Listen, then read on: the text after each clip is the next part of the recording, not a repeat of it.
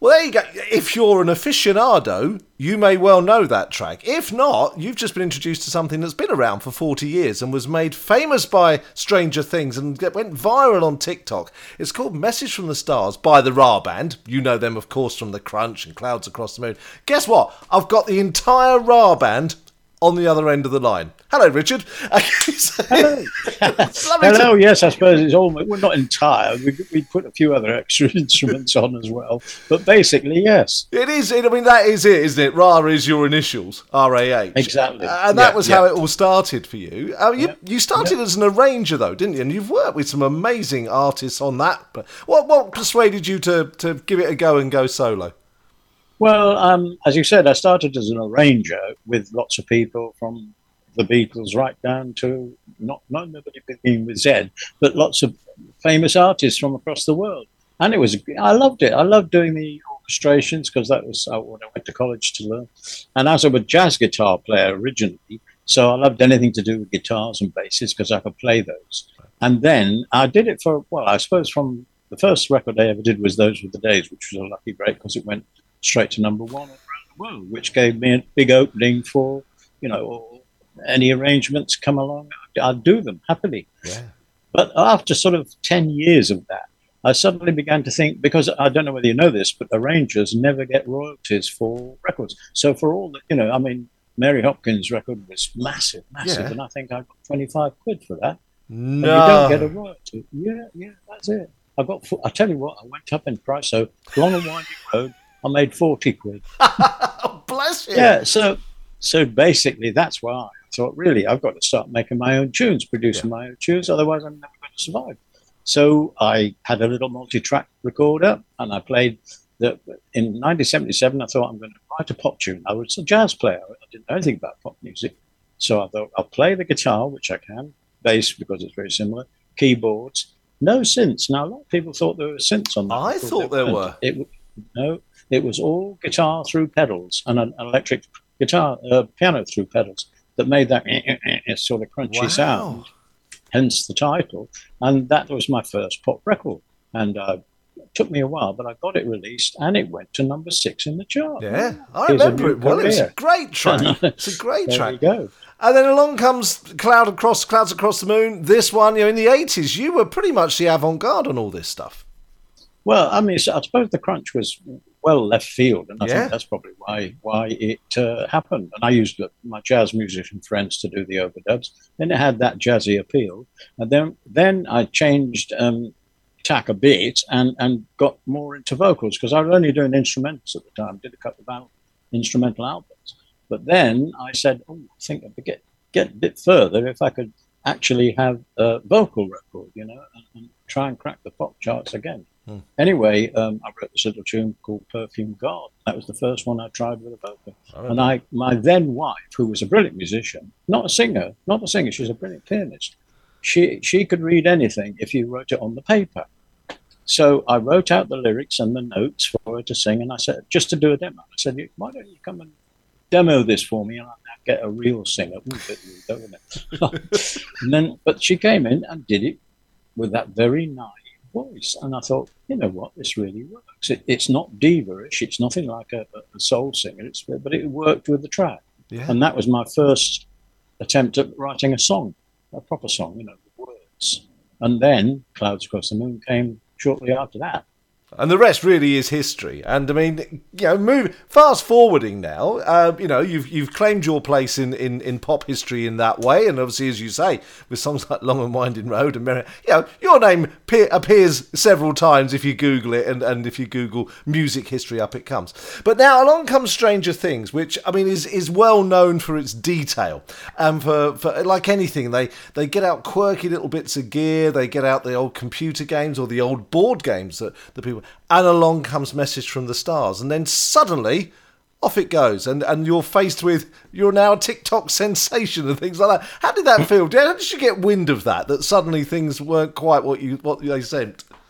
Well, you couldn't make it up, really, because it's the sort of thing that just happened. Yeah. We didn't promote it to TikTok or promote it to the American kids, because it was kids in Los Angeles picked it up first. That's where it started. Back in February last year, somebody noticed a big spike in messages from the stars, and we looked up through Spotify where it was coming from. And it was coming from Los Angeles, kids in Los Angeles. And, you know, they were making little video, dancing, speeding it up, slowing it down. I mean, amazing. And I thought, wow, how's this happened then? Somebody, they have, I think over there, things called influencers, guys called influencers. That's right, yeah. And they probably said, hey, got to listen to the RAH Band, it's amazing. And then the kids go, yeah, it is, really cool. And it did, and off it went. 300 million streams or whatever it was last week, to last count. But amazing. Couldn't pick it up. I love the fact that you've embraced all this, because there's now a YouTube video about your career. So you've not gone, oh, this is all modern stuff, oh, it means nothing to me. You've actually embraced it. You're right in there, aren't you? And you're still producing music. Yeah, I am. And I really like the modern electronic dance music, because that's where I started, basically, in jazz. And I think that today it's almost the closest thing to jazz for me. And I still love all that. You know, a lot of people say to me, oh, they don't write them like they used to, do they? People of my generation say that. I said, no, it's much better now. You'll go down well. You're allowed to say things like that, though. You're royalty. You're okay. You can cut that out if you want. Now, as you said, though, you've only ever performed live once in all these years, and that was very recently, June last year. But we've got a gig coming up in November. Yeah. What happened was that the Jazz Cafe, which is a well-known venue in London, invited me, not knowing that it wasn't a band, to appear one night last June. And I said, well, thought to myself, I told my son, I said, well, I can't do it, Dan, because I played all the instruments, you know, except the overdubs. It'd keep you busy, and wouldn't he said, wait a minute, Dad, because he's a brilliant musician, much cleverer than me. And he said, Dad, I could put a band together. I've got some great mates, and he did. He put a band together and 3 girl singers, and it was amazing. He transcribed all the old tunes that we played on the set, and carefully wrote all the parts for the guys, and then a couple of rehearsals, and I couldn't believe it. All I had to do was press a little button for the samples at the beginning. Wow. I mean, from your point of view, though, as a composer, though, and as you say, having done all this yourself, to actually just sort of stand back a little bit and hear a whole group of people do it, that must have been actually really quite an experience. It superseded what I thought it was going to be. It was amazing. These guys, I mean, they're all brilliant players anyway these days. The kids today are so clever. Yeah.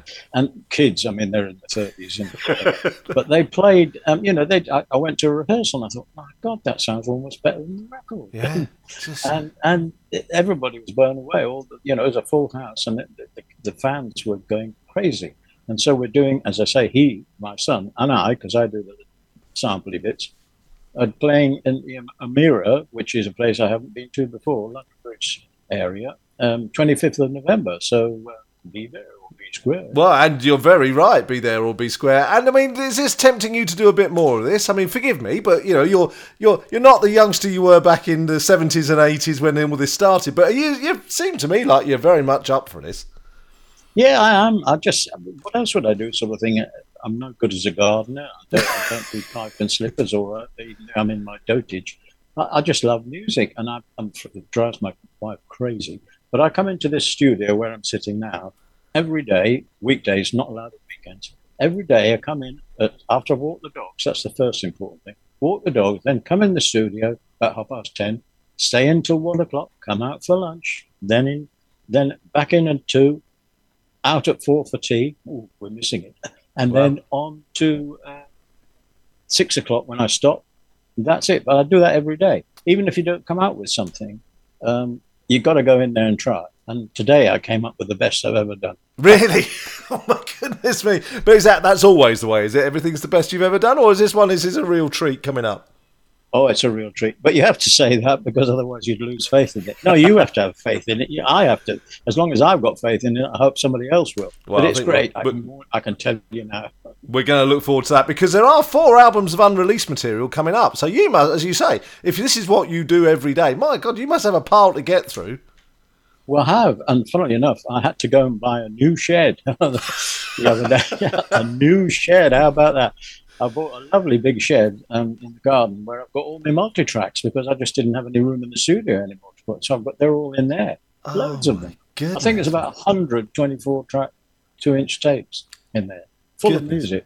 Goodness me. Well, Richard, it's just absolutely a joy to meet you. I never thought for 1 minute back in 1977 when I bought the Crunch on a 7-inch single from my local shop in Letchworth that all these years later I'd be chatting to the man who did it. But they're great tunes, so it's lovely to have an opportunity to say thank you for it. I love the fact that modern kids have caught onto this and have gone, do you know what? That is good music. Good. That means there is hope for the world yet.